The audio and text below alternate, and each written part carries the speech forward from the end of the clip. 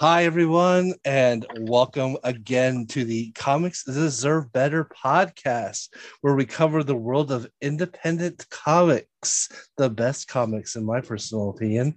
And with me, as always, and there's a tiny caveat to that, just 1 second, we'll get there, are Carrie and Darcy, and Richard, who's here for the first time.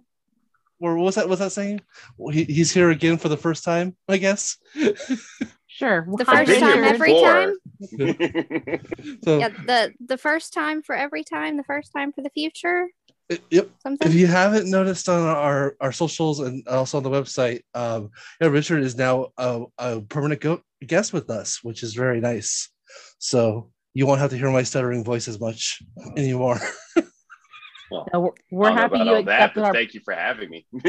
We're happy you accepted the promposal, Richard. So thank you. Yes, thank you very much. My pleasure. All right. Also, just really quick, just a little bit behind the scenes, how the sausage is made. We recorded this episode yesterday, but we had some severe audio problems. Just so my severe audio problems. Let me take credit for them. I'm not throwing any blame anywhere. I think it was more actually the thing we were using. So we actually went back to our trusted old Zoom here, and we're gonna re-record the show. Hopefully, we'll have the same thrills and spills as we did before. So just go ahead and bear with us. We actually have a kind of a big show going on, so I should stop rambling here. So why don't we hit our spotlights first? We actually have only 2 spotlights. Darcy, do you want to go first? I will. My spotlight this week is Tim Ginger by Julian Hanshaw. It's a top shelf book. It's kind of this very mellow, almost meditative. I don't think that's a word. Meditative. I think that's probably the correct way to say that. I'm the person who mumbles here. Yeah, it's something. It's a word. It's a story about a man who used to be a test pilot, who got in a terrible test pilot accident, you learn. And now he lives in New Mexico in an RV, which is why I got the book initially, because I live in an RV, not New Mexico. But hey, covers I bought based on that. And he plays cricket with his friends, and he's kind of a little bit maybe sad, but it's not too bad. He's just kind of in mourning for his long dead wife now. But he's coming out of it because he's doing okay. He's doing all right. So he decides, you know what? I'm going to start going to conventions again, because he's written this book about what it's like being a test pilot. And he goes to these conventions, and he's fairly popular with like the UFO crowd and like conspiracy theorists. Ufology. Yeah, with UFO people. He doesn't really agree with them or whatever, but he still goes because, it's a place to get out and a place to do things. And he's getting a little bit better. And he runs into an old friend who used to be one of his support staff when he was a test pilot. And she also writes books, and she also attends those conventions to sell her stuff. And they have this like awkward kind of almost romance. Like, she obviously likes him, he obviously likes her, but he's got this guilt caught up in the death of his wife, and he's not quite ready for it, but they're it's kind of this will they won't they thing. And then they decide maybe they're going to meet up in the UK in another convention because that's where she lives. And he's like, you know what, I'm going to sell my RV and I'm going to go and I'm just going to stay with her. And he's so awkward, and it's so wonderful. This like, it sounds terrible. Like it wouldn't be wonderful, but it is, because he's just like this middle-aged man who's sad, but he's trying really hard. He's trying really hard to be in love and to move on, but he's scared of it. Yeah. And you find out these like 2 major things. Like, I think maybe if I were younger or something, I'd be like, oh, for goodness sake, just do it. Just go and do it. But you definitely find out these two major things about halfway through and near the end that are like, oh, okay, this is a bit more complicated than I thought. And at the end, you're like, okay, this is significantly more complicated than I thought. It's a fantastic, really interesting, really different kind of sci-fi story and love story than I've read before. The art's really interesting. It's very flat, but still very dynamic. It's got really good facial expressions. It's very emotive, and the coloring is very muted because it's got a lot of New Mexico in it. It's a lot of browns, a lot of like muted blues. It's really interesting. I liked it a whole lot. Yeah, I like the color saturation on the panels. How Yeah. there's kind of a color theme going through a few panels and then it changes.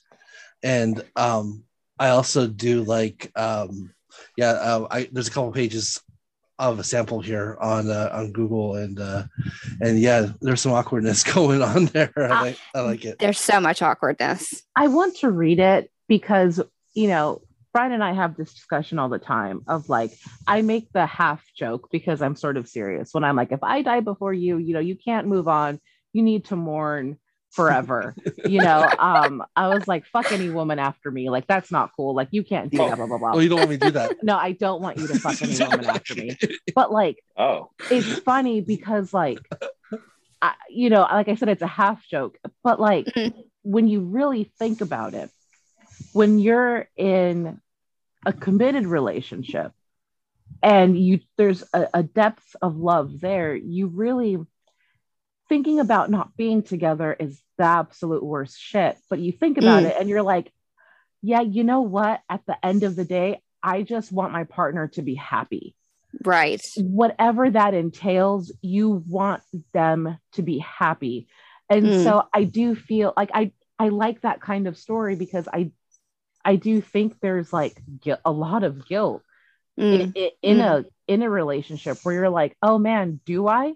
Is that something I should do? It's not even like a question of can you? I mean, like, right, that you want to. It's like, should you do it? Know, and I think that's what really gets a lot of people. And so I don't know. I think that kind of story is really cool. I think you'd like it, and it's got some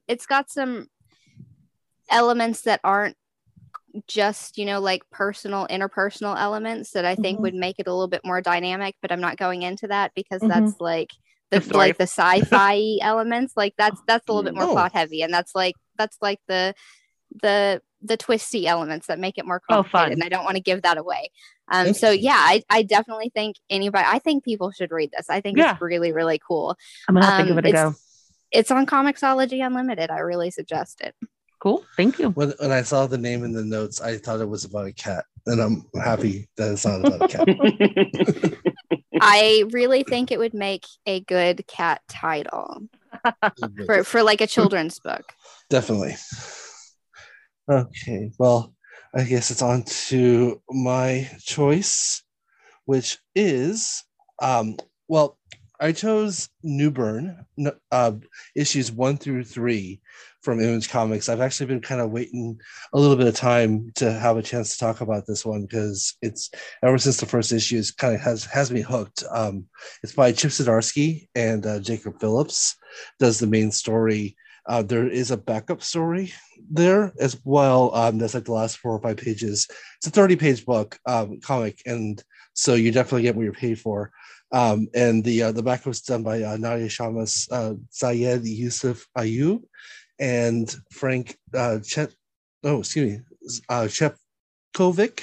I apologize if I butchered those names. I tried my best, but if you know better, let me know, and I'll try better next time. So now the main story, Newburn. Jacob, just so you all know too, in case you don't know, Jacob Phillips is actually artist Sean Phillips' son. He had been doing a lot of inking for Sean, but he's now kind of gone branched off into his own, and he's now he's basically doing crime books just like his dad, but he definitely has his own style, and I really enjoy it. There's another book he does called That Texas Blood that I also kind of recommend here, but my actual recommendation is Newburn, and this is, your kind of modern noir classic detective story, except the kind of the big twist here is that this private detective works for the mob. And when I say the mob, I mean every mob. Like every single organized family in this city uses Newburn, our main character, as a detective in case if there's something that needs to be solved. Someone stole something from someone, if someone was murdered, his job is basically to solve it and fix it. And he was a former cop, so he gets some assistance from the police as well, because he also helps the police solve these crimes. Because if there's a murder, obviously the police want to know too who gets so they know who to arrest essentially. But so there's an uneasy alliance, obviously, because he's working for every single crime family. And however, he kind of he manages everything with a very, kind of cool and collected, your classic noir detective kind of Humphrey Bogart style. He's also very rude and very abrupt, just like a classic noir detective. The story, the first issue introduces a new perspective character who becomes his partner, to help, based on almost kind of like a protege. And this partner is a good, reliable narrator. She has something up her sleeve as well. That's probably what attracted Newburn to her. And we don't know what that is yet, but she definitely has her own agenda. And so we'll see what happens. And if there's something that, occurs down the road, that's not good for either of them. But definitely recommend. The artwork obviously is great. The backup stories is actually another crime story. It's about a Middle Eastern family in the city that runs like a shop, and amongst the family, there's a few robberies that occur, and it turns out it's actually internally happening within the family. And so it's kind of a nice crime family drama going on there as well, but from like an immigrant perspective. So kind of a good classic crime story there as well. So definitely recommend. It's a lot of fun. The third issue ends with kind of a major change in the status quo of Newburn. So, someone else decides that they want to hire him. I'm not going to say who, because it's kind of a big deal. And so, I'll leave it all to you. It's definitely recommend on my end here. Yeah, no, I've been picking the Newburn up, but I haven't been reading it yet. So I've definitely been looking forward to it. And you just sold it even much more for me. Yeah, it's fun. I love noir. Like that's like one of my favorite genres in general, and this is definitely like your modern noir. And I love main characters who are just like absolutely detestable. And Newburn is definitely. I think the more we learn about him, the more detestable he's going to get. So we'll see. Definitely, he definitely doesn't have people skills, which is kind of fun too. That's one of the reasons why he kind of has a protege right now, because he does not know how to talk to people. So it's pretty good. Yeah, I'm a big fan of Nadia, so I'd be really interested in those backups. The backups sound really interesting. Not that I don't like Chip, because I do, but Nadia Shammas I'm a huge fan of, and I think Squire is coming up soon. I'm really excited to read that. Awesome. Yes, that's right. Just not enough stuff out there she doesn't have quite yet. Yeah, definitely not. Just absolutely anything I'm here for. She has a Miss Marvel book coming out too, or did that already come out? Already came out, and it's excellent. Actually, I have it. I knew that. I remember. I was going to say, I thought you had. Yeah, that's funny. I just haven't read it yet. Tragic. It's great. Yeah, I need to definitely read it. And the thing is that what's great about it was like usually when you hear there's a backup in a book, it's like you're getting 23 pages, and like the main story has been truncated to like 16 pages. Like this is a 30-page book. So you're basically getting that extra story as a bonus. You're paying for Newburn, you're getting the backup story as just for free essentially, because and And it's ongoing in all the stories, all the issues too, right? Yes. So far, yeah. Cool. The backup is a continuing story as well. So we're getting 2 stories in one for $4. Awesome. Not bad in the comic books these days. So, all right. Well, I think then it's time to move on to our main topic, which Richard chose for us since it is his inaugural episode / return to glory of our show. So, and he kind of hit us with a doozy. Like you're starting out big, Richard. We're guns blazing, right? Yep, exactly. So we're and it's definitely been in the news lately. So it's great that we're talking about it. And it's Maus, volume 1 and 2. It's pronounced Mouse, right? Or Moss. I've been calling Mouse. Yeah. I always assumed Mouse. Yeah. Maus. Yeah.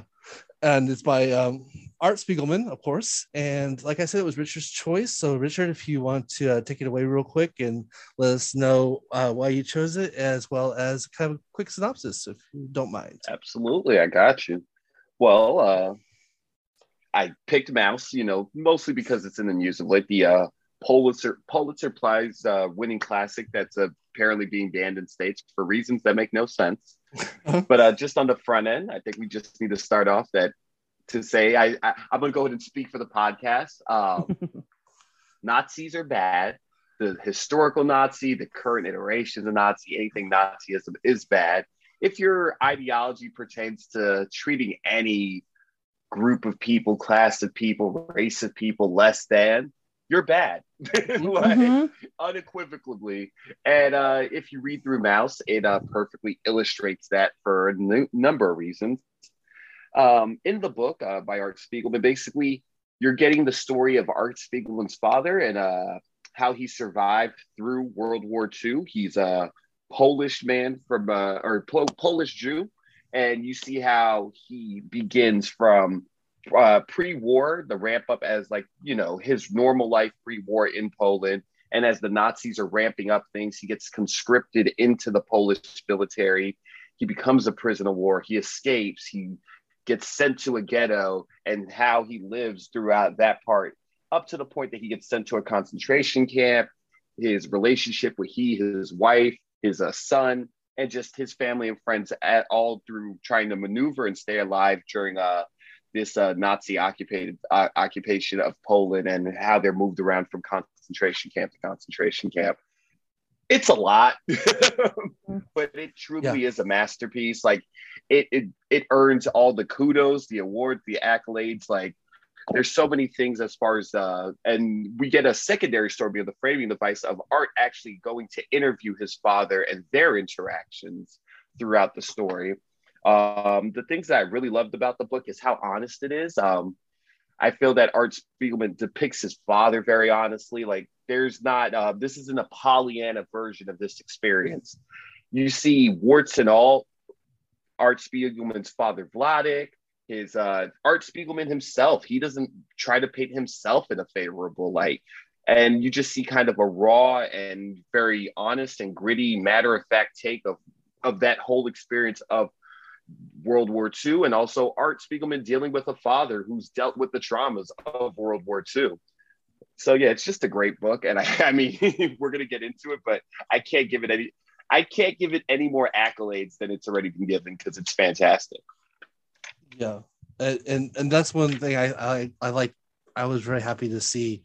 You know, I did read this when I was in high school, but it's been a long time since I've read it. That this is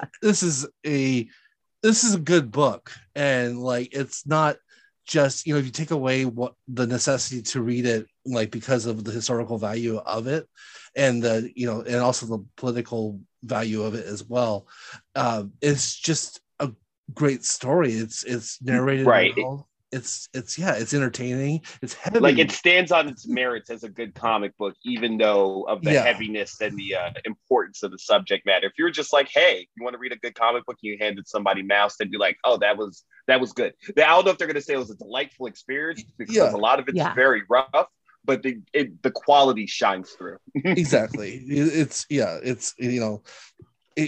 to compare to another medium, but obviously kind of the same subject. It's kind of like Schindler's List. You know, it's like it's still a great movie, even if you take out the Holocaust part of it. You know, and the reasons why we're watching it. You know, like it's just fantastic. Period. So, like one, I just want to touch on really quick. Brian first read this book 25 years ago. Let that sink in. I was a quarter of a century ago. I was a sophomore in high school. So 1997. But we're so old. Again, that date hurts so bad. Right? So like at least I was in the 2000s. So like this, I won't speak for him because obviously we didn't know each other back then. But I will say this as a woman of color who frequently goes to that area where he's from, because his high school is like 2 miles from where he grew up, from where he lives or his family lives.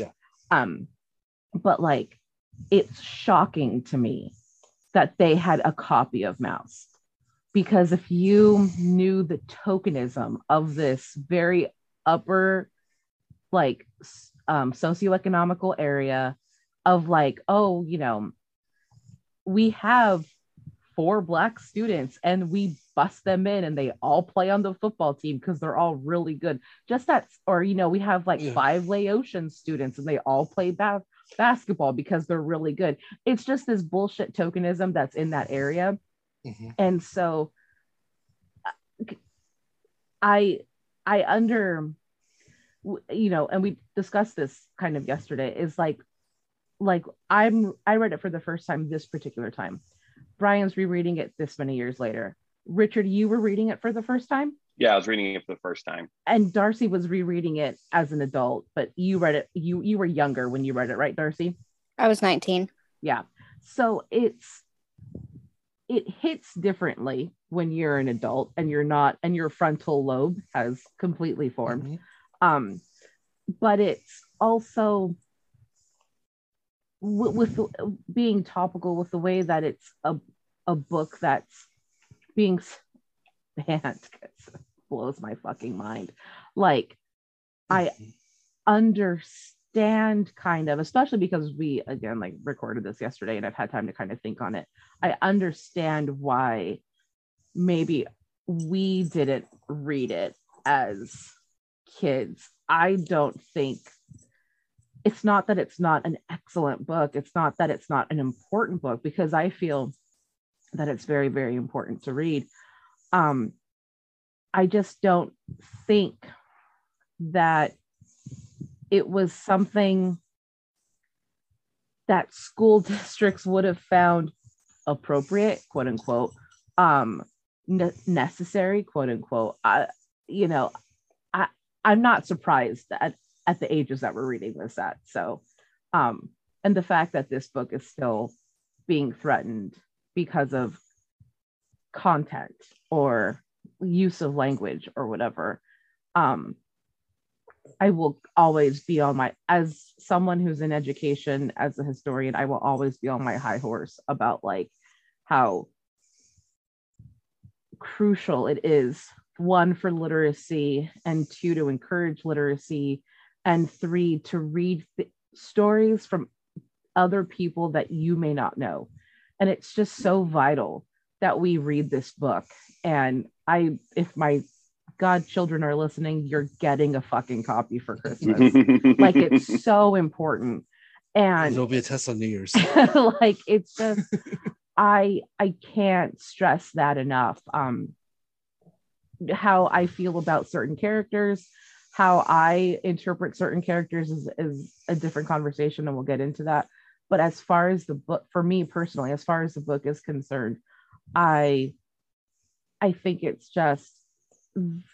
critical that we read it, and that we revisit it, and that we talk about it, because again, it's a topical thing because of what's going on currently, but it's and we've talked about this before, like the older we get, and we're not, I tease Brian, but we're not like that old. We're not like 80, like living Holocaust survivors, living World War II vets, those people who went through shit, they're all dying off.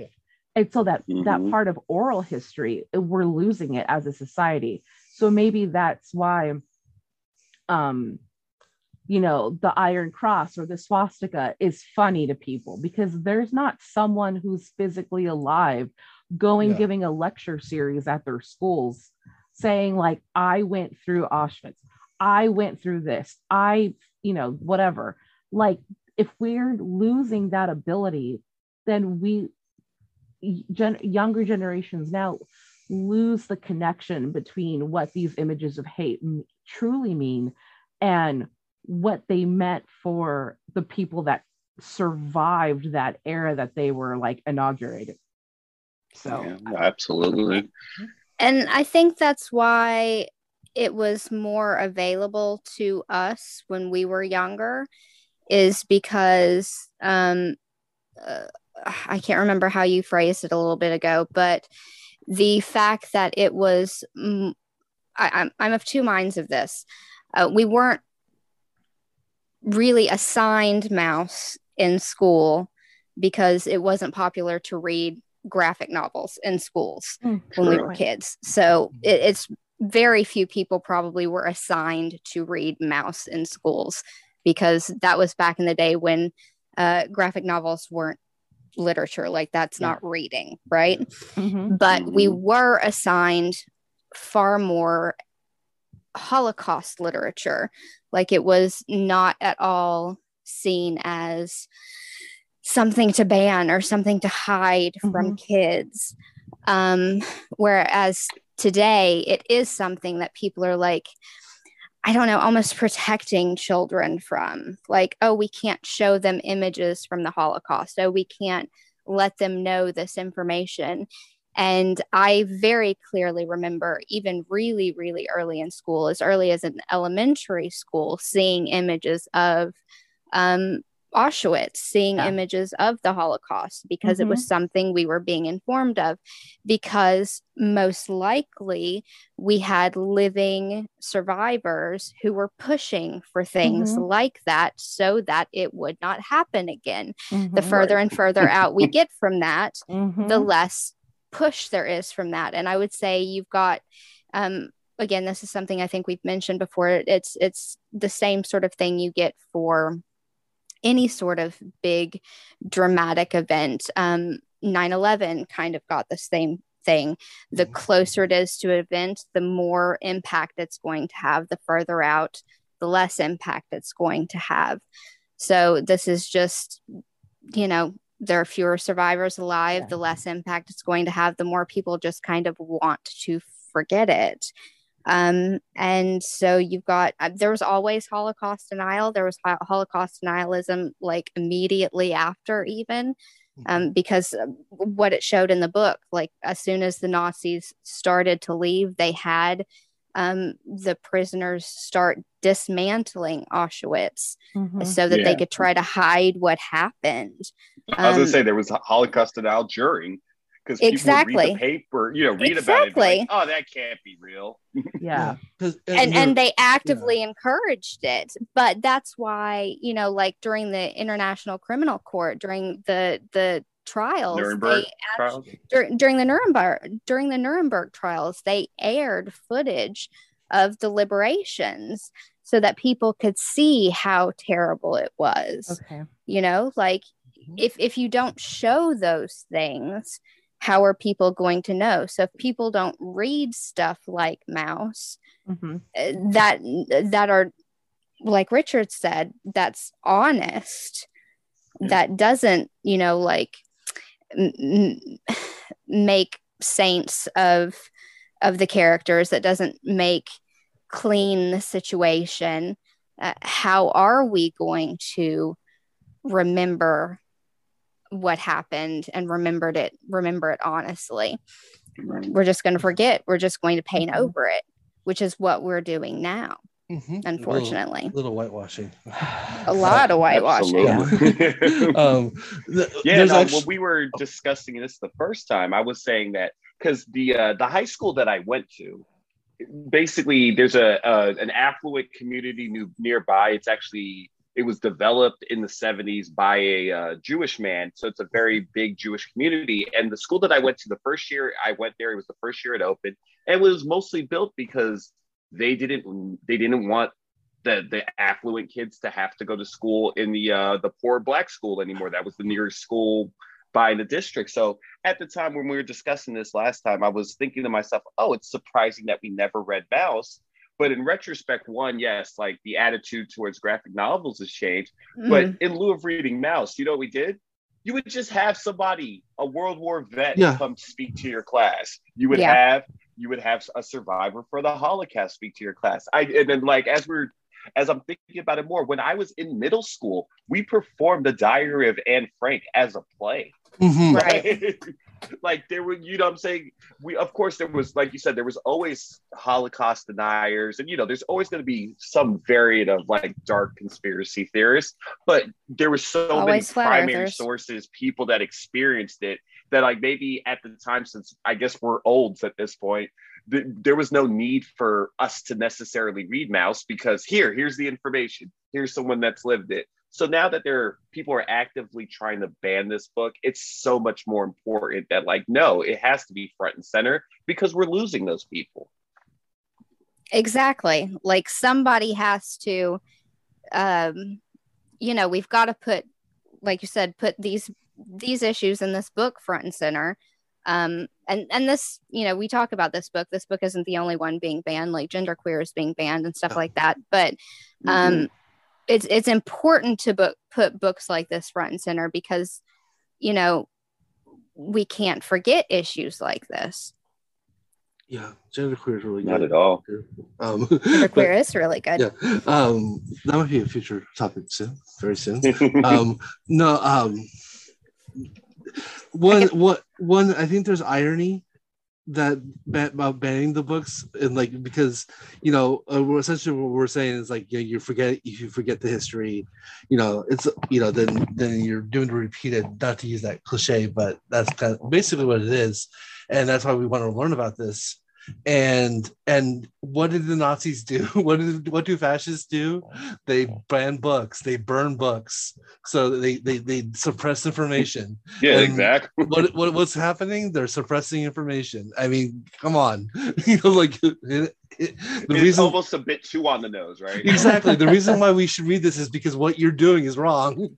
You know, it's like, or force people into that same box, force people to look and feel and act and be the same. Yeah. You know, and that's what they're trying to put people with by not allowing people to read and have these experiences and exposures to these viewpoints. Exactly. They're trying to make them into all these look-alike cats. Yeah, absolutely. And yeah, and the thing is too is, I mean, and like, unfortunately, it seems like our school system and our agenda is apt to do stuff like that, because I mean, I went through college, history major, went through high school, you know, loving history. Carrie also, you know, she's in college with going through history as well. We didn't know about like the Toledo massacre until like it was on Watchmen. You mean Tulsa? Tulsa, thank you. Yeah, Tulsa massacre. I was about to say. Sorry. Yes. Oh yeah, I was about to ask. I moved to North.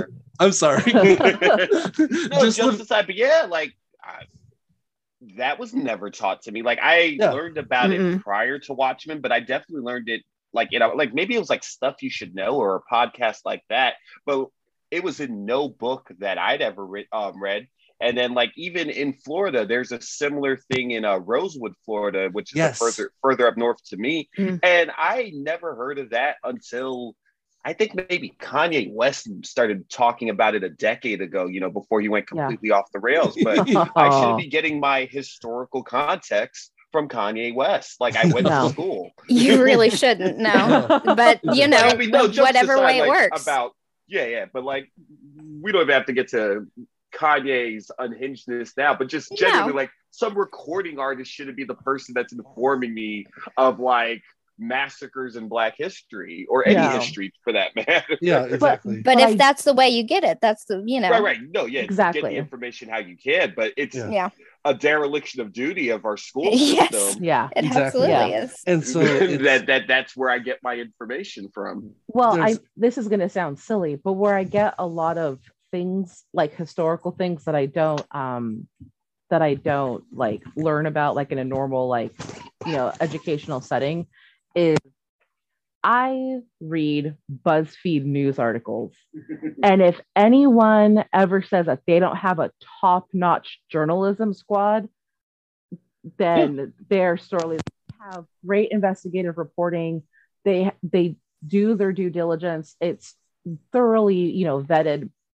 They in fact, there's a huge I mean, this is really quick, but like a huge scandal where they were doing things about the Tulsa, Oklahoma, you know, race massacre and race riots, and then they did a whole report on them. That's how I learned about it. Washington Post actually took credit for their articles and reposted them in the Washington Post and didn't give them credit. Wow. And BuzzFeed, I mean, again, it's just, if you need information, sometimes that's the best unbiased news source that I've found. And that's how I learned about Tulsa. And then it got really big. And then podcasts were covering Tulsa. Mm-hmm. And then my father, God bless him, he was like, Mija, have you ever heard about this? And when it gets to someone like my dad, who's very traditional, who has a mindset that I may not always agree with, and he's disgusted and he's shocked that he's never heard about it, then I know that as a society, we're doing something incorrectly in the foundations of our schools. And we need to be able to share the information and like teach people about it. Because yeah, we may, unfortunately, we're humans and humans are fucked and things like that. You know, until you get to the bottom of it, racism will always exist. And bigotry will always exist. But like, people aren't afraid of the information. They want to know, and then they're pissed when they find out that they should have known or they could have known it earlier. Mm-hmm. So with something like Mouse, it's like, yeah, everyone should be learning about the Holocaust, like in its thoroughness, you know, like Darcy had mentioned seeing pictures of Auschwitz, like when we were little. And where I live, like we live separately, where we live, we're about 45 minutes north of LA. So a big thing my school did in the 7th grade was we went to the Museum of Tolerance, which is a huge like anti-hate crime museum. And it's by the Getty. It's really cool. So like we went there, and at that time, it was mostly about the Holocaust. So you would get assigned a person. You get a little bookmark with that person's name, and you'd follow their journey from pre-war, whatever part of Europe, to through the war and to the liberation days. So because we were school children, they assigned us Jewish kids. And I remember I got a little boy, and my little boy was was on one of those trains to Auschwitz, and he died. And I was heartbroken. That's devastating to do to a child. When I learned that mine had died, because again, it was brilliant because it's a relatable thing. He was 12, you're around 12. You know, this is what his family had to do to survive. You live in California, you know, so it's like you get put in, literally, like, I shouldn't say literally, you get put in their shoes figuratively, and you walk, you know, quote unquote, like their journey through the museum. And I remember my classmates were thrilled when their person survived. Like if their person was able to be reunited with their families after liberation, they were stoked. And it was just a really interesting teaching tool. And I really always appreciated that, because 7th grade was when we got hit with the Diary of Anne Frank. And my English teacher, you know, she was murdered like by her husband. So God rest her soul. But like she was Jewish. So she took extra care with us when we were learning all this material. And she really wanted us to learn it because she was a descendant of all that. And so it it was just so much. It was very impactful. And I think, again, since we're re-recording this and I had time to think on it, I think that's why some of the stuff that we were talking about yesterday, and I was super emotional. I think that's why I get really emotional about the Holocaust. I'm not Jewish, you know. My family hasn't been through quite such a trauma as, you know, the Holocaust, but like I understand to a point. Like I don't know. I feel like I get the message. And so because I feel like I get the message, and because I find it infuriating that there are other people like that asshole at the AMPM who had the Iron Cross tattooed on his leg, when there's people like him who are living and breathing and in society, and you're just like, what the fuck? Yeah. Like, dude, do you even fucking understand what that insignia means that's on your dumb calf? Like, dude, you shouldn't have that. Like a sensible human being wouldn't think the Confederate flag is just a flag. Wouldn't think the swastika, oh, that was originally a Native American symbol, blah, blah, blah, blah, blah. It means friendship. Like, fuck off. Fuck all the way off, because you don't get it. Mm-hmm. You don't understand where all this is coming from. And it's just, I think that's where all like the emotion comes from, is just because I had a teacher who was Jewish, who really, we read so much that year, and it was transformative for me as a kid, you know. And it's just like rereading it in this format about the Holocaust, like, just fucked me up. Yes, like when we talked about it, because it was just like, wow, it's hitting me. And I mean, I wish she were still alive so I could contact her and be like, I get it. All these years now, I really get it. So that makes sense. And that sounds like a really good teaching tool, the what they did at the museum. Yes, highly recommend if you're ever in California.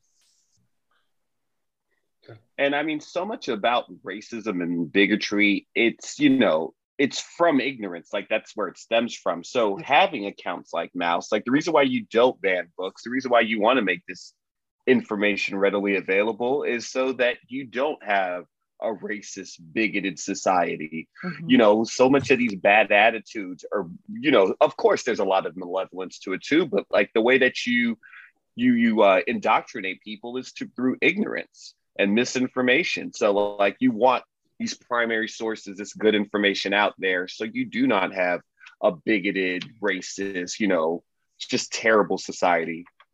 Yeah, exactly. You don't want people thinking for themselves, you know. And well, you know, there's some people who don't want people. Wait, what? There's people out there. I'm sorry. When I said you, I meant like the people who are out there that want to suppress this stuff. They don't want people thinking for themselves. They want their agenda to be obeyed without any question. Mouse, the aesthetic choices, as we're getting into it. Yes. Mouse itself, it's 2 books, 2 graphic novels. It's Mouse 1, A Survivor's Tale, My Father Bleeds History, and Mouse 2, which is called And Here My Troubles Began. And just the book itself, the way that it's framed, the aesthetic choices, like, I love that basically you have the main plot of the story, which is Vladek, who's Art Spiegelman's father, Vladek Spiegelman, his experience living through that whole World War II. And then you have the framing device of, you know, at the moment, the present time, which when this was being researched and written, it was the late 70s, I guess early 80s, Art going to interview his father and get this information out of him.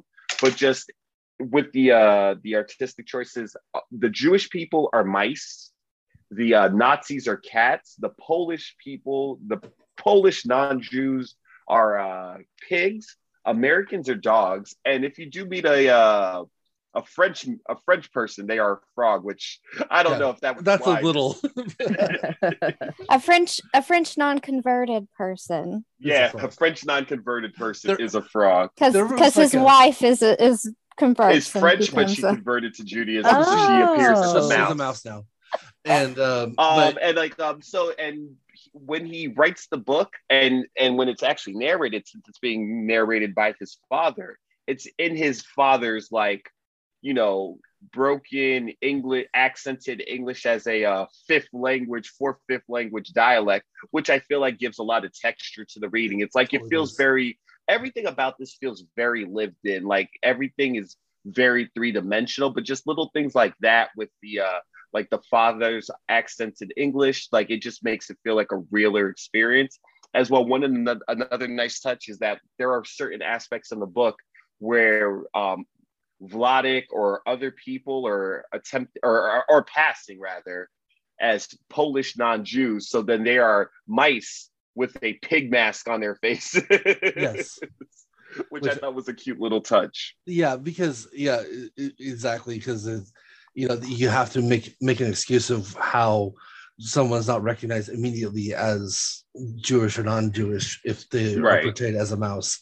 So yeah, no, I agree. I thought that was pretty clever to have the masks on, and then those masks later in the second volume when Spiegelman's kind of questioning himself and he's wearing a mask as a mouse. Right. Where he's kind of a human, but he's wearing his mouse mask because he feels conflicted between the success of the first book and just everything that's on his plate, with this project that he's decided to dive into. Because he's breaking the fourth wall, because he's speaking as the cartoonist, not as the character. Right. The character, exactly. Yeah. So, the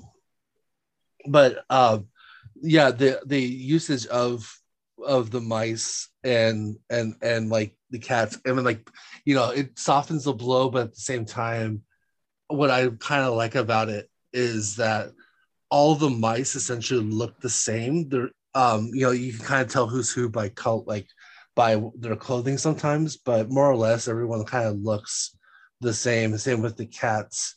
And it's kind of like if this happens to one, it's happening to all kind of thing, where it kind of helps progress the story where because it's easy to be like, oh, like Vladik Spiegelman had a really tough time during the Holocaust and too bad for him. But no, this is the Jewish people had a hard time during the Holocaust. Let's mourn them and try not to have this happen again. And then this is something we had mentioned yesterday as well, but about the cats, all the Nazis look exactly the same until the very end. There was a German. Darcy, you were talking about this, right? There was a German woman who was hiding their Jewish. In Nuremberg, a German woman had married a Jewish man, and she had hid him for the duration of the war, and she had stripes. She was a striped cat. She doesn't look like the rest of them, which I think that's that's kind of a subtle thing right there, but it definitely hammers it home, to all what happens to all. It might have been just because you could see more of her fur. Maybe they all kind of look like that, but they were just in uniform. I'm not sure, but you could see more of her. There was more detail, definitely. Yeah. Also, Vladik, horribly flawed person, especially in his older age. But he's still a great person. He's still a good person down home.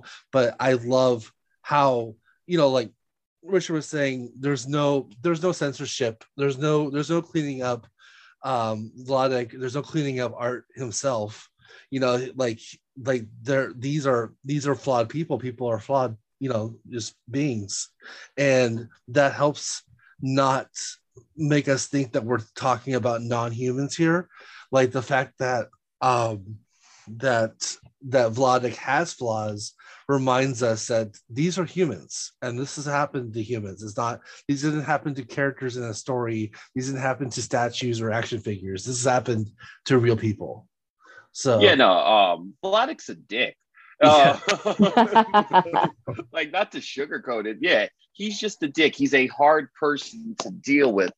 When you're seeing the framing device in the present time, you see Vladik, his interactions with Artie, his interactions with his second wife Mala, and just his whole way of being. He's just kind of a jerk.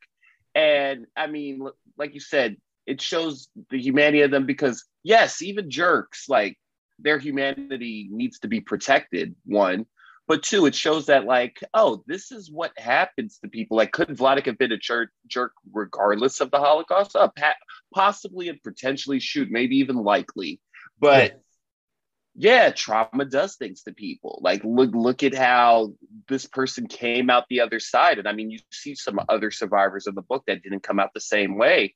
But when you read the book and you see all of the circumstances that Vladik goes through, you're like, oh, like, I understand why this is a tough, but tough's not the word I'm looking for. This is just a sharp person. Like, this is someone who is a little bit hard to connect with, you know, father to son, because he's been through all sorts of crazy shit.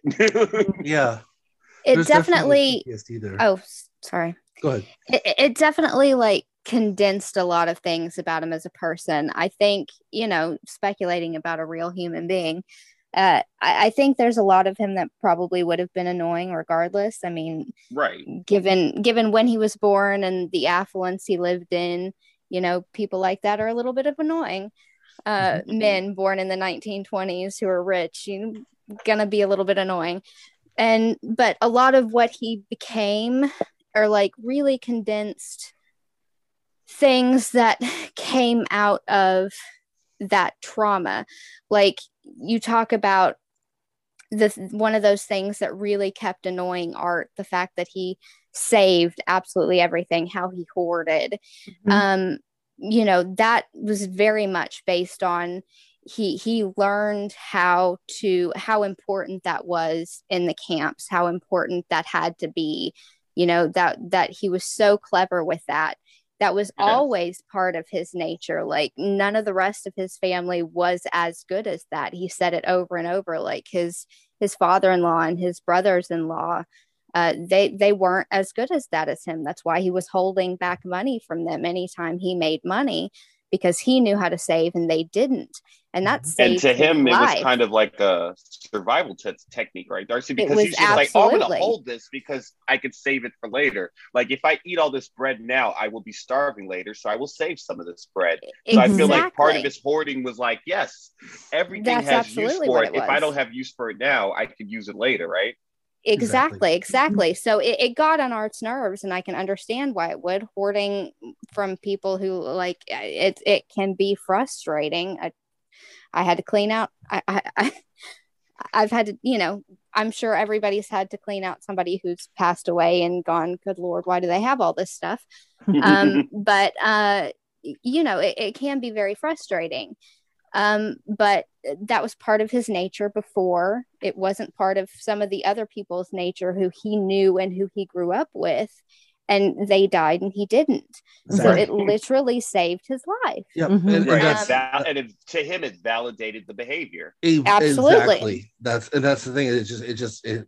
That's in his head probably is why he survived is the way he is, and so he's going to keep on doing it because he wants to survive as long as possible, even if it got on Art's nerves. Yeah. and Mala's nerves, who was one of my favorite characters. And I thought the biggest weakness in the book was that Mala wasn't given more time because she was a survivor. She was in the house. Art had access to her. I would have liked to have gotten more of her story since he didn't have his mother's. He kept looking. There's this whole undercurrent of him trying to get access to his mother's diaries. He knew the whole time that his mother, who has already passed away, he's got his father's story that he's getting the whole time. His mother's passed away. He learns that his mother wrote diaries during the time she was in the camps, but of course she lost those. But that she tried to re-record after she escaped. But he finds out later that his father burned them. So he couldn't have gotten his mother's accounts. But Mala, his stepmother, never calls her that, but essentially his father's second wife. Right, because he's an adult, I think, when they remarry. Yes, his father's second wife. She was in not the exact same camp. She was also in Auschwitz. She was adjacent to his mother. She wouldn't have had the same experience, obviously, but she would have had an adjacent experience. It would have been interesting to me to have some of that story. I know it wasn't about her. That's not the point, but it would have just been nice to see something of her in it, I thought. Yeah, and I think that was something from me reading it from an adult perspective versus I don't remember caring about Mala when I was 19. But coming at it now, I just kept going, what happened to her? And especially at the end, what happened to her? You know, she just disappears. And I just kept being really sad about it. Yeah. I don't disagree with you that I think her story would have added to it, but I don't think that was the point. I think the point was the emotional journey between Art and his dad. And I know it's not the point, but I just think it's sad that we didn't. No, you're right. You're right. At least something, you know, a little something from her would have kind of, because we're comparing and contrasting Vladek with other survivors throughout the book. We're like, you know, with Art Spiegelman's psychiatrist, with Mala and everybody, and like, you know, we're seeing what's similar between him and the other Holocaust survivors in the modern times. So it would have, you know, I think hearing about Mala's experience in, you know, during that time, you could also compare and contrast, you know, Vladek with somebody else, because whenever you hear about someone else's experiences, it's coming from the mouth of Vladek. So you're getting that skew, you know, no matter how truthful he's being, he's still, you know, it's still not a primary source. Yeah, but I think the reason that we end up comparing and contrasting Vladek to, in particular, the character, or I'm sorry, not the character, the person that's the therapist to Art, is because Vladek is broken. Therefore, Art is broken.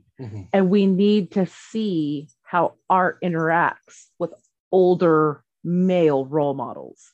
And so it's very easy to do that compare and contrasting between Vladek and the therapist, because those are two older adult role models in his life that went through the same shit. And we do the literal Vladek turned out A, therapist turned out B. But I don't think that that's like, I think we're doing it just as like, we see it, I almost want to say like as a literary device, like, oh, look at this. And that's how we're kind of analyzing it. But I think at the end of the day, that Art is just as broken as his dad. And I think maybe that's because again, due to the honesty and like the raw, like, dare I say, brutality of the book, like Art could have very much invented a story regarding Mala, or even more dialogue with Mala, and nobody would have been the wiser. He's showing that he didn't care about her in the slightest regard to even get her side of the story. Because like that one panel, she talks about how they were friend adjacent. They were ghetto and neighborhood adjacent. And she makes the comment, we didn't turn out like your dad. We didn't turn out like Vladek. A lot of us went through this together and we're not assholes, essentially. So like, he could have made that more in depth. He could have added more of those kitchen time talks, and no reader would have ever called him out on it, because I'm sure Mala's dead by now too. So like, well, I mean, she was definitely alive. Like he thanks her in the like. Oh, okay. I think she was definitely alive, like when the projects were being released. Yeah. I mean, I'm sure at this point, but this is 30 years ago, so I'm sure she probably most likely no longer with us. But I guess my point being is that like, I think in showing the honesty of it, he also shows his own disregard for her, and we have to take that.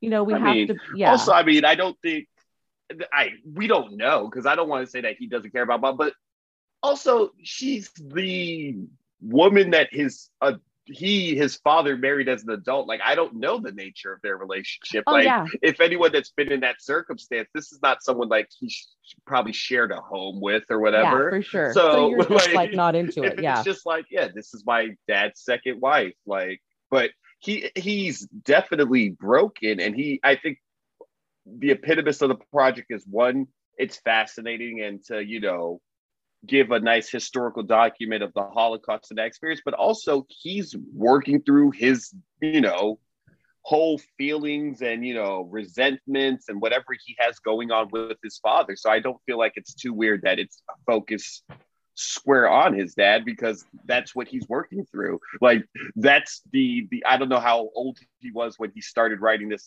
book and drawing it, but like, that's the baggage he's bringing with him. So like, I wasn't surprised. It'd be nice to get more Mala, but I wasn't surprised that we didn't get more Mala, because that wasn't the object of the exercise. Yes. But quick math in my head, I think he was born in 48, so when he started writing in 78, so he was 30 at that time. So he's definitely a well-established adult by the time. Were you a well-established adult at 30? I was married for 5 years already. I mean, oh yeah. Also 30 in 1978, 8:30 in yeah, no, you're absolutely when we were right. 30. 100%. Like, I mean, just little things that, like, I think when I was 30, which was about 8 years ago, they had established a law that you could still be under your parents' insurance. Like, it's just a different world. Yeah. No, but like, not at 30 till 26, right? I think they. I was on until 30. Did they change it to 30?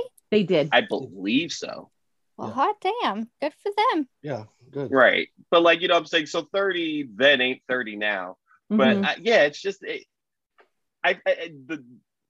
the focus, like, on the story with his dad, I was just like, oh yeah, this is somebody who's working through some stuff. And then you even get the confirmation when he's talking to his psychiatrist, because he's still working through some stuff. Yeah, there's that was definitely the difference between me reading it in high school than reading it now, was that now I feel almost as much emotion towards the plot of being an adult and dealing with an adult parent, as much as reading about the Holocaust, because I mean, obviously the Holocaust is much more crucial, much more worse than the parental relationship. But that parental relationship is something that's very personal and that everyone will go through probably in their lives, Right. We're hopefully, knock on wood, most likely not going through anything like the Holocaust. No. But his dealings with his father speak to me very directly. Like, I have a mother who is an immigrant, who has different sensibilities from me, who grew up here in the States, who basically we might grade, we love each other, but we may grade on each other. We may disagree, and just trying to have patience, or the times that you are short with that parent and you immediately regret it, because at the end of the day, that's your parent and you love them and you don't want to be short with them. But like, they try your patience, and it's hard to reconcile when someone just being their normal selves tries their patience, because Vladek is not trying to frustrate Art. He's not trying to hurt Art. He's literally just existing. It's just the fashion with which he exists. He's such kind of a jerk, and he has these odd idiosyncrasies that it just grates on Art. And exactly. They're from such different, like literally different worlds. Yes. And it's also Art's refusal to become a caretaker, because like most adult, if your parents live to your adulthood, like you go from being taken care of to becoming a caretaker, essentially. I mean, like, as well, speaking from personal experience, and also talking to other, like, especially like women of color who are like one of two daughters or the only daughter, like, and in fact, I just had this discussion today at work. Like, we have a lot of minority families have multi-generational households. Like, the care of an elderly parent, like without question, lands on a child. Yeah. Most times it lands on the daughter or daughters. So like I see Vladek in a completely different light than I think like everyone else sees him. Like I'm a lot more like forgiving of his like asshole nature, because to me I see it as like, oh, I'm so glad I'm getting through this without crying. Like I see him as like, oh, I can't do these things I once did. I'm still going to try to do them. And that's where a lot of the frustration, I think, as adult children comes from, like for Art, like that very poignant scene where he's like, his dad's on the roof trying to fix a pipe or whatever. And he's like, he has all the money, like he can just hire someone.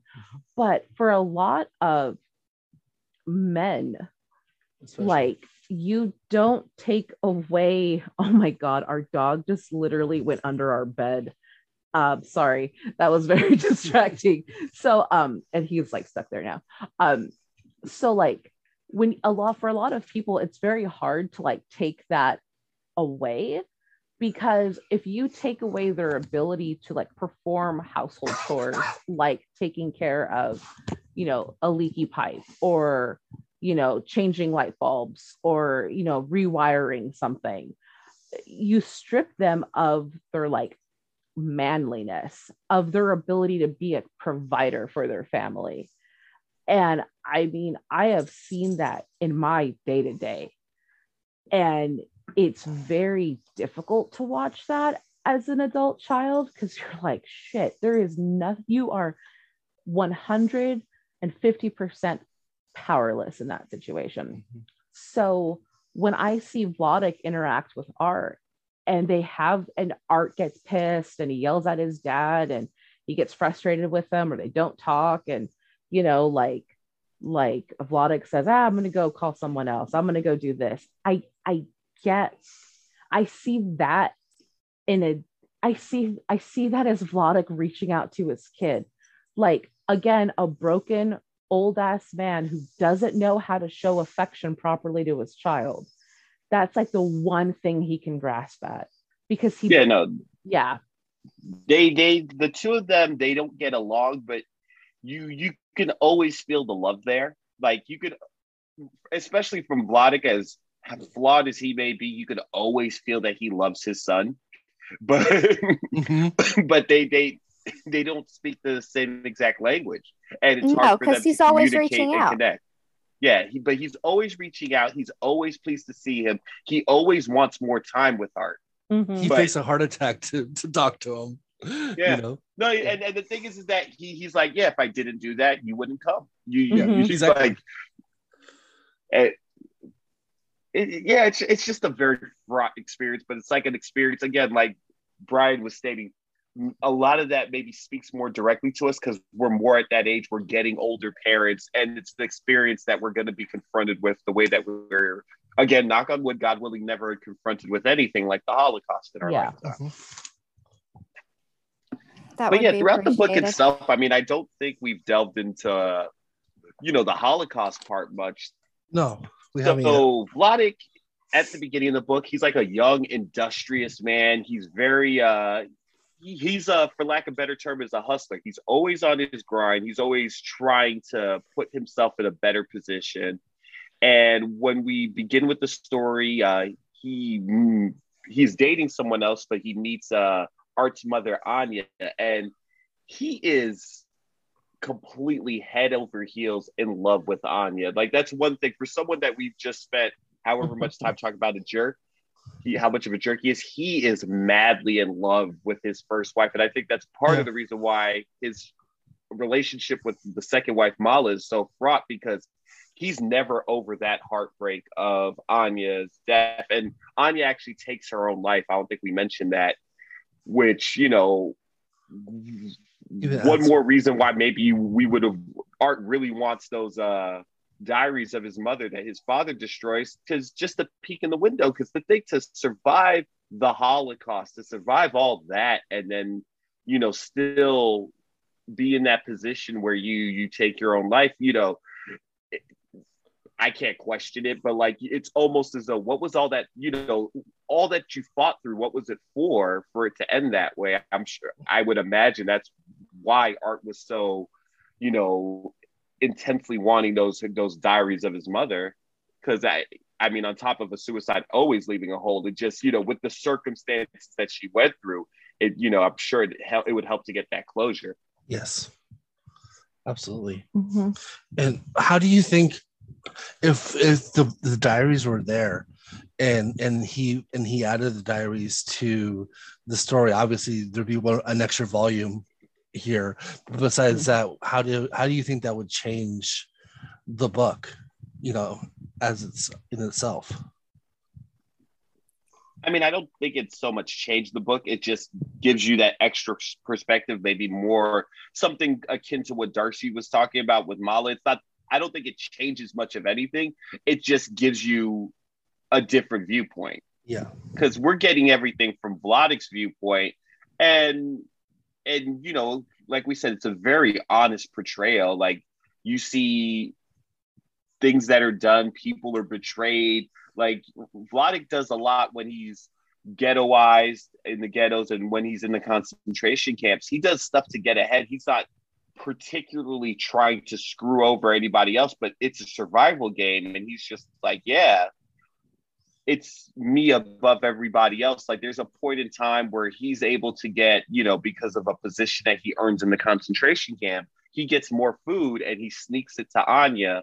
And then Anya, I think in a letter or on an off chance that they're able to speak directly, tells him how she's able to share the food with other people. And he's like, no, don't do that. Like, this is about survival.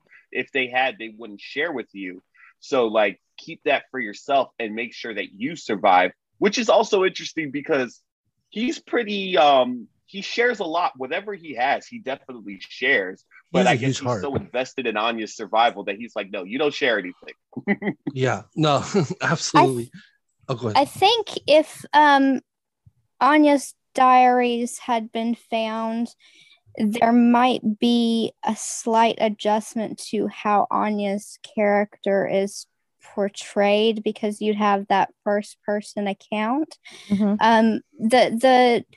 The comic is, for the most part, like 99.99999% incredibly honest, because of the way Art portrays himself, because of the way Art portrays his father, but because all of Anya's story, with the one exception of the reprint of the comic Art made of his mother's suicide, the rest of her story comes from his father telling the story of his mother. Mm-hmm. And it's so loving. He just loves her so much that it's not her words, it's not her experience herself.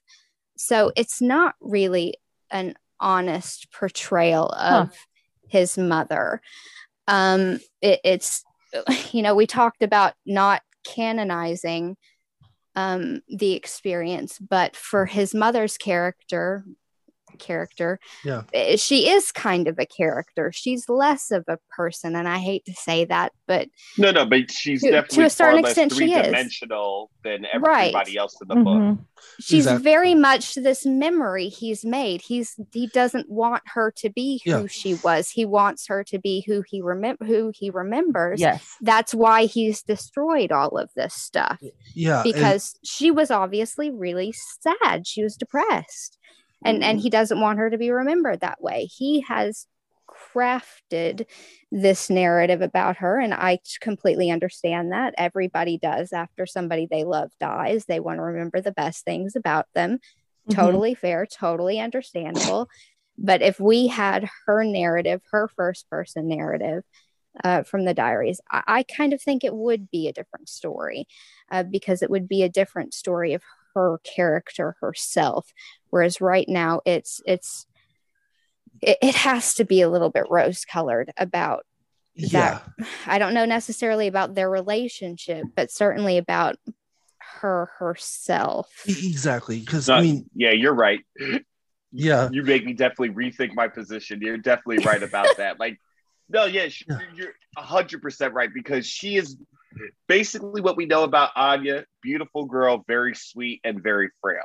That's basically all the context we get for her. Also, that she committed suicide. That's it. So definitely, it does change the story the more that we get of her own perspective about herself, and also her relationship with Vladek, and what's going on around them. Because again, now that you're making me think about it, and how rose-colored and Pollyanna it is, he really loves Anya, but like, we don't know if he completely treated Anya different than he treats Mala.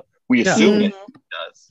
Exactly. And there's, I mean, obviously there's mental health, and there's things that you can't control with your mental health, and that just come naturally. But there is a reason why Anya had decided to do the thing and take her life, and you're not going to get that info from Vladek, like, of why she did it. Yeah, it's just one of those things that really, I hate to say this out loud, but I'm going to say it out loud. Mm-hmm. It kind of reminds me about my grandparents. My grandpa always said how much he loved my grandmother, and maybe he did. Maybe they loved each other very much, but he always treated her really weird. It was always a really weird relationship. And it was like, I wonder, I just wonder how they think they're treating each other. Like, from the outside, from me looking at it, it was always just so awkward. And so it's like, I would have, like Art, I would have liked to have seen those diaries. I would have liked to, I would have liked to have seen it too. It's not that I'm saying the book's not good. The book's amazing. The book's wonderful. It's perfect the way it is. Exactly. It's that mystery. It's that, who was this character? Who was this person?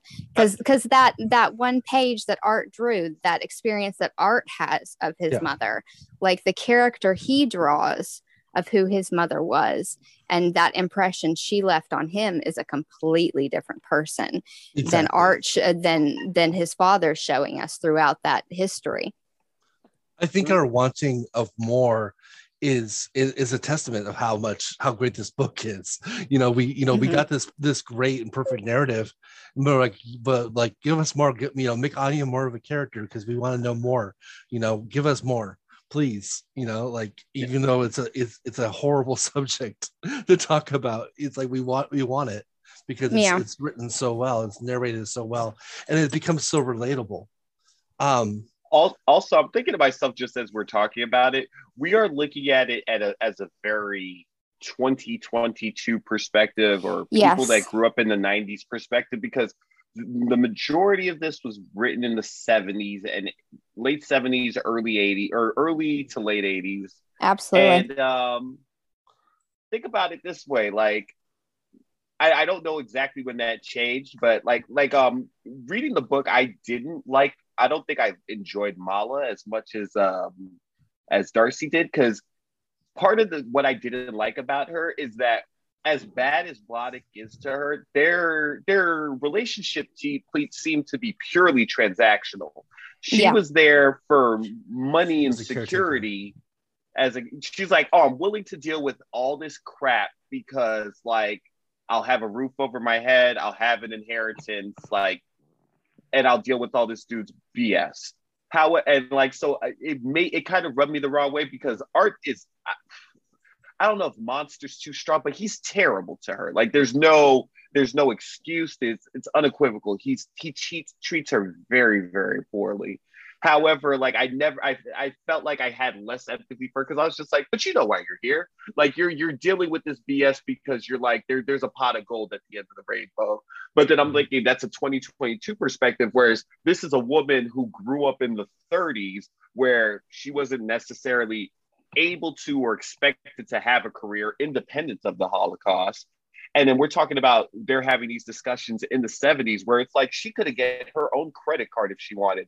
Plus, she's an older woman. So it's not like I'm like, oh, like, in my head, part of the perspective is like, oh, go get go be independent woman the way that a woman would do it in 2022. And it's just like, oh, that wasn't a thing 50 years ago, Richard. You have to remember that. Couldn't even get her own credit card. I always forget that. And then, like, when we're asking for more about Anya, or more about or more about Mala, it's like, oh yeah, like, not to cast any aspersions, but yeah, we didn't care about a woman's story. Like, this is an era, this was written in an era where not only was like, oh, it wasn't done, but also it's like no one was clamoring for that. Like, women may not have been necessarily been clamoring for that because that wasn't the culture of the time, as wrong as it may be. And they weren't the market for readers. And right. It was like, hey, you want to hear about this man's struggle through the Holocaust? And it's like, yeah, that's the book that gets greenlit. Yep. Yeah. Absolutely. Good point. Yeah, very good point. Now, as for really quick about his experiences, I mean, I hate the word, like to use the word, like, but like we're fortunate, I guess, as readers, you know, that of Vladek's experiences are so vast and diverse, because we're getting so much of all the stories of the Holocaust from one person. You know, we're getting being a POW in the Polish army. We're getting living in the ghetto. We're getting hiding in, you know, in attics and cellars. We're getting, you know, Auschwitz. We're getting Dachau. You know, I mean, like we're getting a lot of the stories from one person. And so that also, I mean, that's what also makes the story really important. Because I mean, I guess saying fortunate is not correct, because obviously we don't want anything like that to happen to anybody, and that's why we're reading about it, so that it doesn't happen again. But like we get a primary source that went through so much, and it's so great to hear this one narrative go through all those things, so we kind of become attuned to what the narrative is, where the narrative is coming from. So therefore, then when we're going through Auschwitz and we're going through the ghetto and going through Dachau, we can be like, oh yeah, this is how he would act, this is how he would be during that. Always be hustling, but still, you know, he's definitely it was nice to have that one narrative through all those travesties.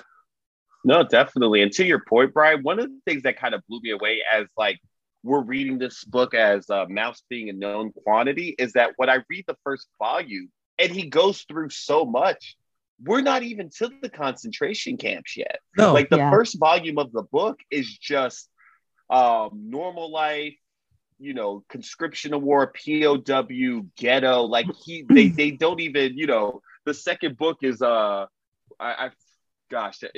blanking for a second. Oh yeah, here my troubles began, because to him that first book and everything, hiding in attics, you know, being ghettoized, being a POW, that was the easy part. Yeah. like, that was still freedom somehow. Yeah, exactly. Like that was cake compared to what exactly happened in the second volume of the book when he gets to the actual concentration camp. Even in the concentration camp, he has like that freedom with, you know, because he was fortunate because he was always hustling and he was always learning, that he was able to become like a translator and help somebody, right. You know, help a non-Jewish Polish person, a teacher. You know, he was a language teacher. Yeah, basically what like they called it a capo, but like the Polish gentleman that was there and basically, you know, was in charge of the other prisoners to get work done. Even he was getting used, and he was like, hey, we may lose this war, so I need to learn English just in case. And then he sought out any Jew that knew English. Vladek was that person and was able to secure himself a much more comfortable position in the camp by teaching English to someone who was literally there to beat and oppress him. And the fact that he had the confidence in himself, you know, to step up, because I don't know, you know, even if I knew the language the person wanted to learn, and in that situation, I'd probably just still keep my mouth shut and be like, no. Well, like, no, isn't there a scene like that where they ask once and he doesn't say that he knows English, and then the second time around, he was just like, all right, I'm going to volunteer. Because and exactly, and at that time, who knows what would have happened to him for volunteering? Right, with the consequences. The last thing you want to do is stick out in the concentration camp. You know, it's like, you know, indeed. Yeah. So yeah, you kind of want to. I'm imagining you just want to kind of be part of the masses. So the fact that he had the courage to step up too, that's a real good sign of like his character, like how good of a character he is. And one of the things that makes this flawed character lovable isn't exactly the word, but what makes him feel heroic is how industrious he is, because he's always like, all right, I'm in a crap situation. How can I make this work for me? Every time that he's in a position where he's there to pick up a new skill, he's like, hey, let me learn this thing because it may be useful later. Because as I'm reading the book, I'm like, oh, I would have died immediately in this circumstance. I'm someone that works hard, that has a variety of skills, but between the anxiety, between, like you said, not wanting to volunteer because I'm scared of, like, he just had this, he clawed at survival in a way, and was planning for survival in a way that, like, it's no coincidence that type of person survives. Circumstances, the randomness, like he could have lived life exactly as he did and died immediately anyhow. But like, you totally get how someone who's that industrious, that, like, he's a polyglot, he knows multiple languages, and he's using every asset of his being to keep himself alive. Mm-hmm. And I'm like, oh, like, I don't think I would have been able to do any of that, actually. Yeah, I've come to terms a long time ago that I'm a day one, maybe day two casualty if there's ever an apocalypse. Like, I'm legally blind without my glasses. I have a lot of other health issues. I'm not getting that far if there's like something like zombies or something else happening, like, I'm funny, so you get out of there. When he was a kid, correct me if I'm wrong, when he was a kid, he had that first conscription in the Russian military, right? Was that him or was that his dad? His dad was in the Russian military. That's why he didn't want his sons to didn't go want in the him military. to be. So he had to go through basically all this stuff when he was a child, the starvation and all that preparation and all that hardship. Because his dad would have been in World War One. Right, exactly. Yeah. So, like, there's something to be said about the fact that he kind of knew what it was to suffer and knew what it was to save. Like we were saying at the very beginning, like, there were some skills that he already had going in, not just like the language skills and like the talent for, like, he knew how to repair shoes, and that was a good thing that got him an interior job for a while so that he could be warm and safe, and it got him sausage. But just like he had some preparation for stress, for anxiety, for he knew some aspect of suffering in a way that, like, maybe some people around him didn't. And that might have helped, because like you're saying, I don't really, I've had hard times, but nothing like that. Right. And when you like you're saying, second day I'm out. I'm heavy into sports, and like one of the sports commentators that I'm a fan of, Bomani Jones, he always has to say that, like, some players have they have a can't go back attitude, where the struggles of where they're from originally were so dire that, like, this person is going to claw and like scrape to make it to the NFL, the NBA, because where I'm from is so bad I can't go back. Right, exactly. Like there is no going back. Robotics origin story, the stuff that he learned from his father, is just like, oh yeah, no, we can't do that again. So. Yeah, he's like, I'm not spending a year not eating again. That was awful. Yeah. And he obviously had to with the Holocaust, but he's like, I've done this. I'm going to fight not ever to do this again. I think he used also his ingenuity and his heart and his work ethic. It was way he did cope with things.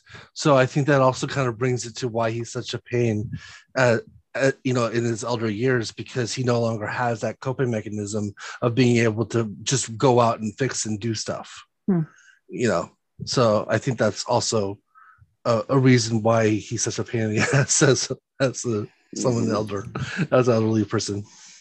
But a little bit of a charming pain in the ass. Yeah, and the love, like we were mentioning before, the the second, he's almost having a heart attack because he's walking too hard, talking to his son, but he's just like, oh no, I don't care, I just love talking to you, like you almost put me in the hospital right now, but like, or like when he was on the exercise bike too long because he was telling his story, it's not just because he's telling the story, it's because he loves his son so much, and this is definitely a flawed and person, but you can't, his heart is huge, and that's one of the things I think that keeps him alive, because he's able to bring people in, and he's able to also kind of like help other people, and in a way, create a community, and then you all help each other out to get through stuff. Yeah, and I mean, part of that skill is survival, to the point you're making, Darcy. Throughout the whole narrative, past and present, he is consistently a charmer. Like, yes. Even to people that he grates on, that they're like, oh, he's hard to deal with, they still find him charming. Like when Art speaks to his neighbors up in the Catskills, like they're like, hey, what are you gonna do for your dad? Because they definitely care about him, but they get that he's like an insufferable prick. Like, they're not going to do it.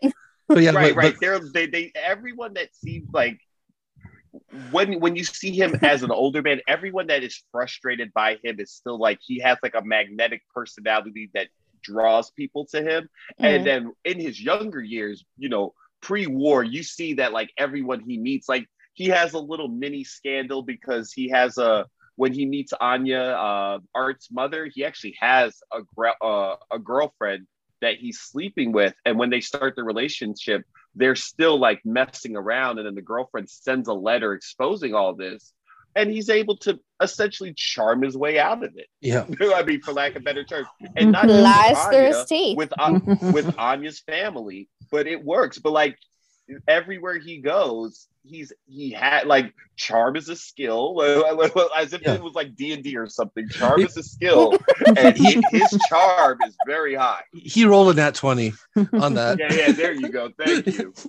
And also I heard that he was quite handsome as a younger kid. As a younger adult. Yes, he reiterates that all through the narrative, and then towards the end of the second volume, there's a picture of him as a young man, and he's a good-looking dude. Yeah, he's exactly. a good-looking guy. Yeah, so he definitely wasn't lying there. Part of the story that we don't talk about is Art is also is in a little competition with a ghost, because prior to during the occupation, his parents, he has an older brother who dies, during the war. And basically part of the story is that Art is constantly like, it seems as though Art, it's never said explicitly, but he's constantly battling the memory of his brother that he's never, who's not alive and he's never met. Yeah, you can't, it's hard to compete with a ghost. Yes. And he's definitely doing that. Mm-hmm. Risha, who's also, they have a picture of him in there, also adorable. Yep, yeah, definitely. Right in the beginning of volume 2 there. Yeah. So yeah, those are really like the two pictures that you get in this whole thing. So but yeah, I mean, it's just it's such an impactful book, even past the Holocaust thing, like we were saying. It's we could just talk about the father-son relationship for hours, and not even like touch on the Holocaust. And obviously the Holocaust is also equally important, or more important rather. Maybe more so. I'm just saying in the story wise, we're no, definitely that's the, I think maybe we've spent a lot of time speaking about the relationship, but like the bulk of the book is the occupation, the Holocaust. And this is a book that it's not particularly graphic. It's graphic at times as far as showing death and whatnot. Like there's some scenes that are really going to stick with you. But even when it's not graphic, what it is that you can tell the brutality. Like it's so well, like, what am I trying to say? It's more tell than show. Yes. But being that these are real events and real things that happen, the brutality isn't lost upon you, even though it doesn't have like the gore of a modern comic. Like it's not showing you all the blood and guts, but you are definitely able to interpret all the blood, all the guts, all the death that's around when they're hiding in sheds and attics, when they're, you know, in the dirt in someone's cellar. You can feel like the griminess of it, even though, you know, the art style is like depicting all of that. Yeah. And I just feel like you could always feel the constant despair, the constant existential dread. Like once they start talking about like the occupation, there's a constant like a feeling of, oh, another shoe's about to drop soon. And then once that shoe drops, it's like, oh, now they're ghettoized, but another shoe is ready to drop at some point. And even though the art is cute, you know, those chapter headings with mice screaming and on fire, it's still pretty harrowing. It's not as graphic as it would have been if art drew them as people. So it definitely does, or even take that little, the edge off. Even the art style that he uses for that comic about his mother, that one's mother's hard. suicide, it's so much more graphic. Yeah. And it's like, oh, he could have gone that route, but he uses these caricature, you know, these cartoony caricatures, but you still feel the brutality without seeing the grotesqueness. Absolutely. It makes it like we were saying, you can definitely read this at a younger age, and maybe you should read it at a younger age. It's a good thing to read earlier. It might be a good way to absorb this earlier. I don't think there's some language, but good Lord, you've got children on the internet. Your children have language. Yeah. There's no curse word that you're. Yeah, I think there's a goddamn in there somewhere. There's no curse word your child hasn't heard. Congratulations. I'm sorry. And I think the hardest thing visually to look at in there is probably the mom's suicide. Comic that was pretty hard to look at. That is hard. And then when he finally gets to the point where he's talking about the gas chambers and the crematorium, there are like piles of bodies where it's just like even though that they're like cutesy mouse bodies, it's very affecting. He recreates the inside of those gas chambers too.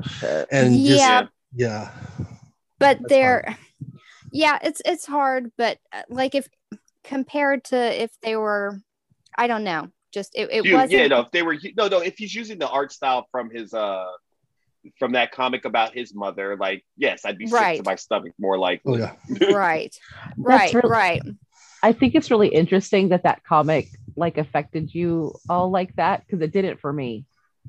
Like it was hard for me. I thought the comic was really good, like that little like one about his mom, and I thought it was a difficult read. But I found the I find the animal characters harder to like see. Yeah, okay. I don't know. Maybe it's because I'm dead inside, but yeah, like it's. I don't think that would make you dead inside. Like it just animal characters making you sad doesn't make you dead inside. I was very like sad for them, and I don't know why. Maybe because it was something cute in something that's very like just traumatic and very like, to me, like the Holocaust is very disgusting. So to see animals, hot take. But I mean, to see like cute little characters like that, that really bothered me, because I think it's the dichotomy of like really cutesy things with something like so evil. It's like Watership Down, you know. Like, Watership Down. I refuse to watch or read or whatever Watership Down, whatever that is. I refuse to do watch. Thank you. Is it based on anything? It was based on a book. The book. That animation. Oh my god, that's terrible. Go ahead. Sorry. Oh no. And I mean, and to speak to everybody's point, I was so fucked up by the first volume. I refused to read volume 2. It's not because it's not important, and it's not because it's not good. I'm just not in a good frame of mind to continue reading it. And I'll probably, maybe this time next year I'll be okay. And that's a good warning to everybody. I mean, like obviously this needs to be read, but you have to make sure you're in the right headspace.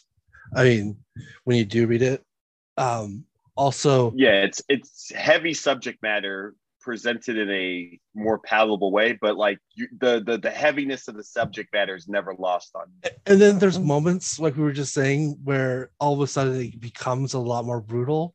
I think that the panel for me is towards the beginning of volume 2 when Art's dealing with like the success of the first volume and what that means to him, and there's the small panels and then it starts showing flies around him, and then all of a sudden it goes back and then there's just a pile of dead bodies around him, as in like those are the piles that he's benefiting, profiting from, because he's writing a book that he's making money off of, so it's like I can understand that guilt, and just seeing that it just really bothered me, and that's good.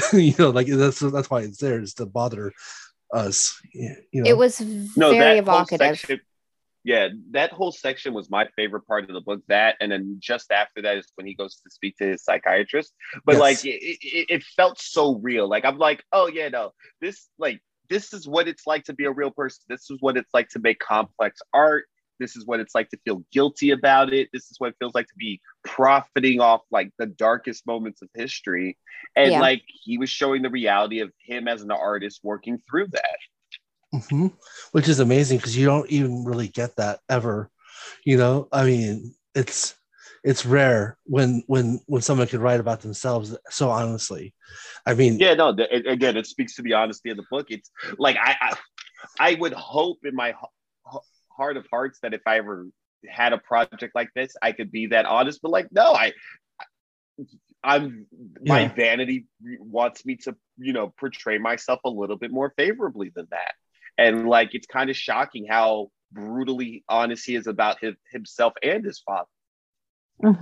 Absolutely. And I mean, and there's some valor there too, because like I don't think the message would come through as much as it does if there was some sanitation taken, and censoring. Like if like, oh, my perfect dad who got through Holocaust, but look how great he is. Like, everyone loves him. Everyone's like, he's nice to everyone. He's definitely not going into the supermarket with half-eaten boxes of cereal trying to return them. Like he definitely, but that's the whole point. Like we were saying earlier, is just you got to humanize, because especially in the fact that he's using, animals. He definitely in the writing itself needs to really humanize everybody, so what's going on. So it would be interesting to see, completely and utterly arbitrary hypothetical, it would be interesting to see those tapes done from somebody else's perspective almost. Yes. Like, because it's incredibly honest and incredibly straightforward, but there's no way you can go into it without your own biases towards your own father. So it would be interesting to see, because it's not every second of everything he said. Like, why did he choose what he chose? What did he leave out? I wonder. Yeah, maybe he did. Interesting. Maybe he did put himself in a good light. Maybe. I mean, yeah, no, it'd be fascinating to put just have those tapes on Audible and let the listener digest them for themselves and listen to him tell his own story, kind of thing. Exactly. Yeah. And one of the things too, I was thinking, that scene that you were talking about, Brian, with people are like, hey, let's make Mouse in the cartoon. And Art Spiegelman has long since he's like, no, I'm not trying to exploit this and profit this. But now that we live in an era where no, you can make completely high-end quality, high caliber TV, Netflix type of shows, with, less interference from studios, it might be better for him, or not better, but good for him to put this on as far as a TV show, miniseries, streaming series now. Maybe it, increases the reach, because I feel like if this is made in the 80s, 90s, you can't, there's no way that this is properly adapted. But at least in this current era, I feel like there's a better chance of it being adapted. And for what it's worth, people don't read, so you might get it, to a wider audience that way. Absolutely. And he could probably keep his rights better. He wouldn't have been able to. Yes, that too, absolutely. Exactly. But I wonder too if there's this, internal conflict where he was already how he felt like profiting off of like these, the Holocaust. And so at what point, I don't know, like at what point are you being exploitative? Yeah. It's like when does it stop being educational? When does it start being exploitative? Yes, exactly.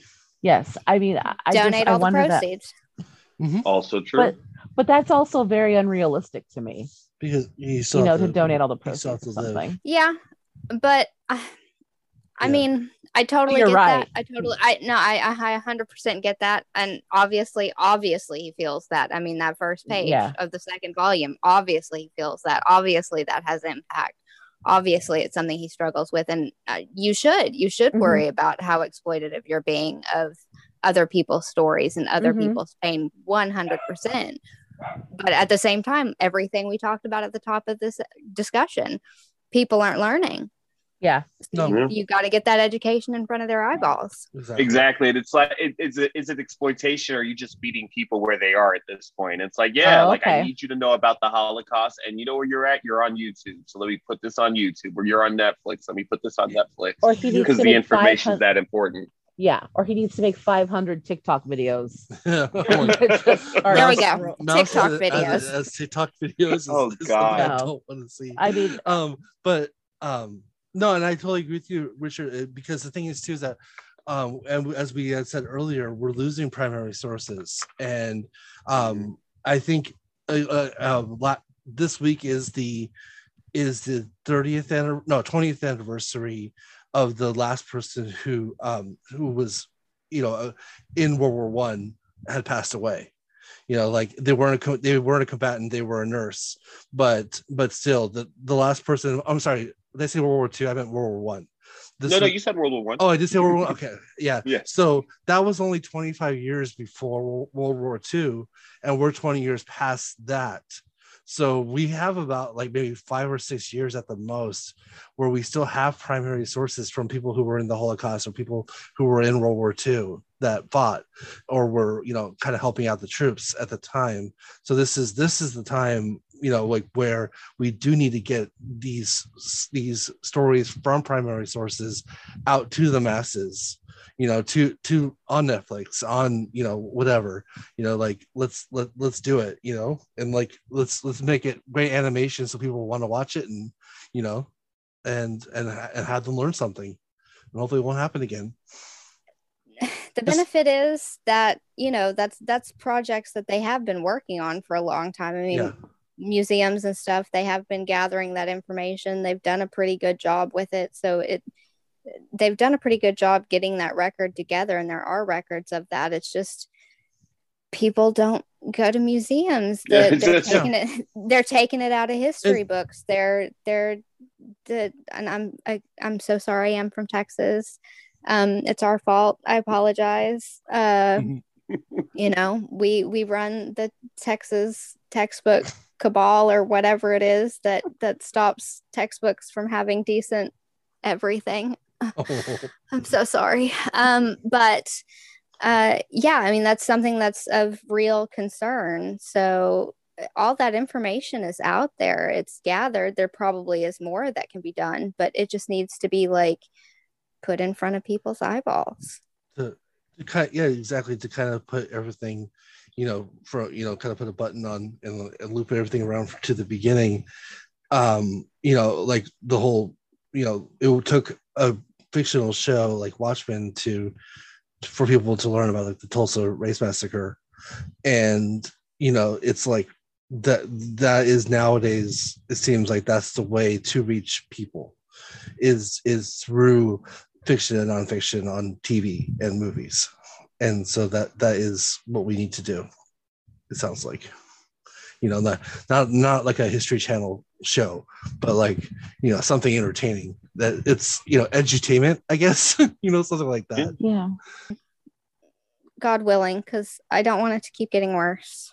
No. You know? Yeah. Definitely not. And it's unfortunately it's people our age are one of the huge drivers, because it's people our age with kids in school wards making this shit worse. Right. Kinda, Yeah, no, we're kind of sucks. definitely at the age now where it's like, yeah, people our age are at the levers of power, and yeah, they're making things worse.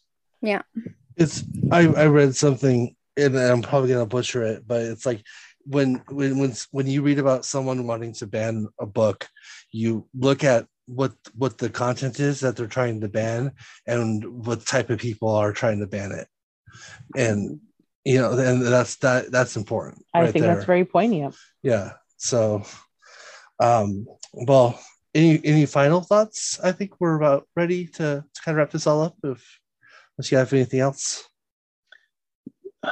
No, just please, if you have the opportunity, read Maus. Like, yes, it's important, but as much as it's important, it's very, very good. I mean, it is difficult.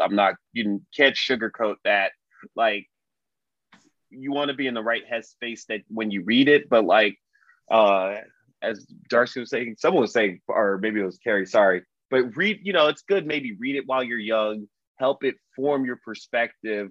And it just helps you respect people's humanity. Like, I mean, we've harped on this a lot, but the fact that Vladek isn't this, saintly character, but yeah, he deserves his dignity. He deserves his humanity just as a person. It doesn't, like, you don't have to be like, one of the things as like a Black person in this country that lament, it's like, oh, they sanitize Martin Luther King in a way that's like, oh yeah, well, this was the perfect guy. So like, yeah, he gets the holiday and you have to listen to him. And it's just like, no. he was always nonviolent. He never did anything. Yeah, right. And a lot of it isn't true. A lot of it is, right. Rewritten, some Pollyanna nonsense. But you dehumanize him, essentially. Yeah, you try to make him more saintly, you dehumanize him. And like the fact that you get all this actual good information in Maus, but while the character is flawed, and it just shows you that, like, yeah, like everyone deserves their humanity. It's not just the people that you like, not the people that you think are good people. Everyone deserves their humanity in all circumstances. Exactly. And I think that's like the lesson of the book. Absolutely. And let them be judged on the character, not judged on what they are, things that they can't control. Yeah. So, but all right. Well, I think that might be it for them right now. If you guys don't mind, I think we'll go ahead and put a nail on this conversation for the time being. And so yeah, let's watch our analogies there, please. No shit. Okay, let's go ahead and call it. Just let's keep going. So we have reached the end of our show then. Thank you everyone again for listening to us, and email us any questions or comments at comicsisarebetter@gmail.com. Instagram and Twitter is at CDBpod. Good Pods as well as at CDBpod. And website is comicsisarebetter.wordpress.com, where you can request a subject for a future show. And Darcy, where can we find you on the internet? I am at books_serial. Sorry, almost forgot that. And booksandcereal.wordpress.com. I am hopefully going to finish my Charlie Chan thing, because I took vacation last week and did nothing but sleep. So I didn't do that. But I said I was going to do last week. Sleep's excellent. Sleep. I love sleeping. I want more sleep. No qualms with that. I want food first, but I want sleep second right now. And Richard, where can we find you? I'm at TopCat360 on basically all social media, because when you nail your screen name at age 13 in 1997, there's no need to change. Absolutely. Again, can we not with those dates? And Top Cat was like one of the coolest cartoons like growing up. It was literally the cartoon that was on when I was signing up my AOL. I love that. Nice. That is awesome. I feel like AOL is the same thing as Darcy.YB saying 1997. Yeah. It puts too good of a timestamp on it. Our last recording, I mentioned I had a GeoCities account. So, this is also I had Angel Fire. Oh, Angel Fire. Yes, ma'am. So Same like, here. Shout out to Angel Fire, because when people get nostalgic, they always mention GeoCities, but Angel Fire was right Angel there Fire fighting was the good better. I had a me tell blog you. when I was in the 7th grade, being all angsty and shit. I'm gonna restart one. Yeah. And also, really quick, speaking of age, Richard, I thought you were older than me just because you seem to have all your shit together versus the way I run my life. And I was like, oh, Richard's got to be like a couple years older than me. He's like so put together. And it makes me happy / sad that I'm older than you. But yeah. Just be happy that I have none of my shit together, and you. Well, yeah, this is a little sleight of hand that you're seeing here. That's all. That's all we have going right now. Right? Yeah, I'm the senior citizen of this podcast, and I definitely don't have my shit together. Okay, well, you can find me at Brygen2814 on Twitter and Brygen_CV on Instagram. And so for Darcy, Richard, and Carrie, I'm Brian, and this has been the Comics Deserve Better podcast. And remember, comics deserve better, and everyone deserves comics. Thank you, everyone. Bye. Bye. Bye. Bye again. And where's the stop button? There it is. Oh, I missed it.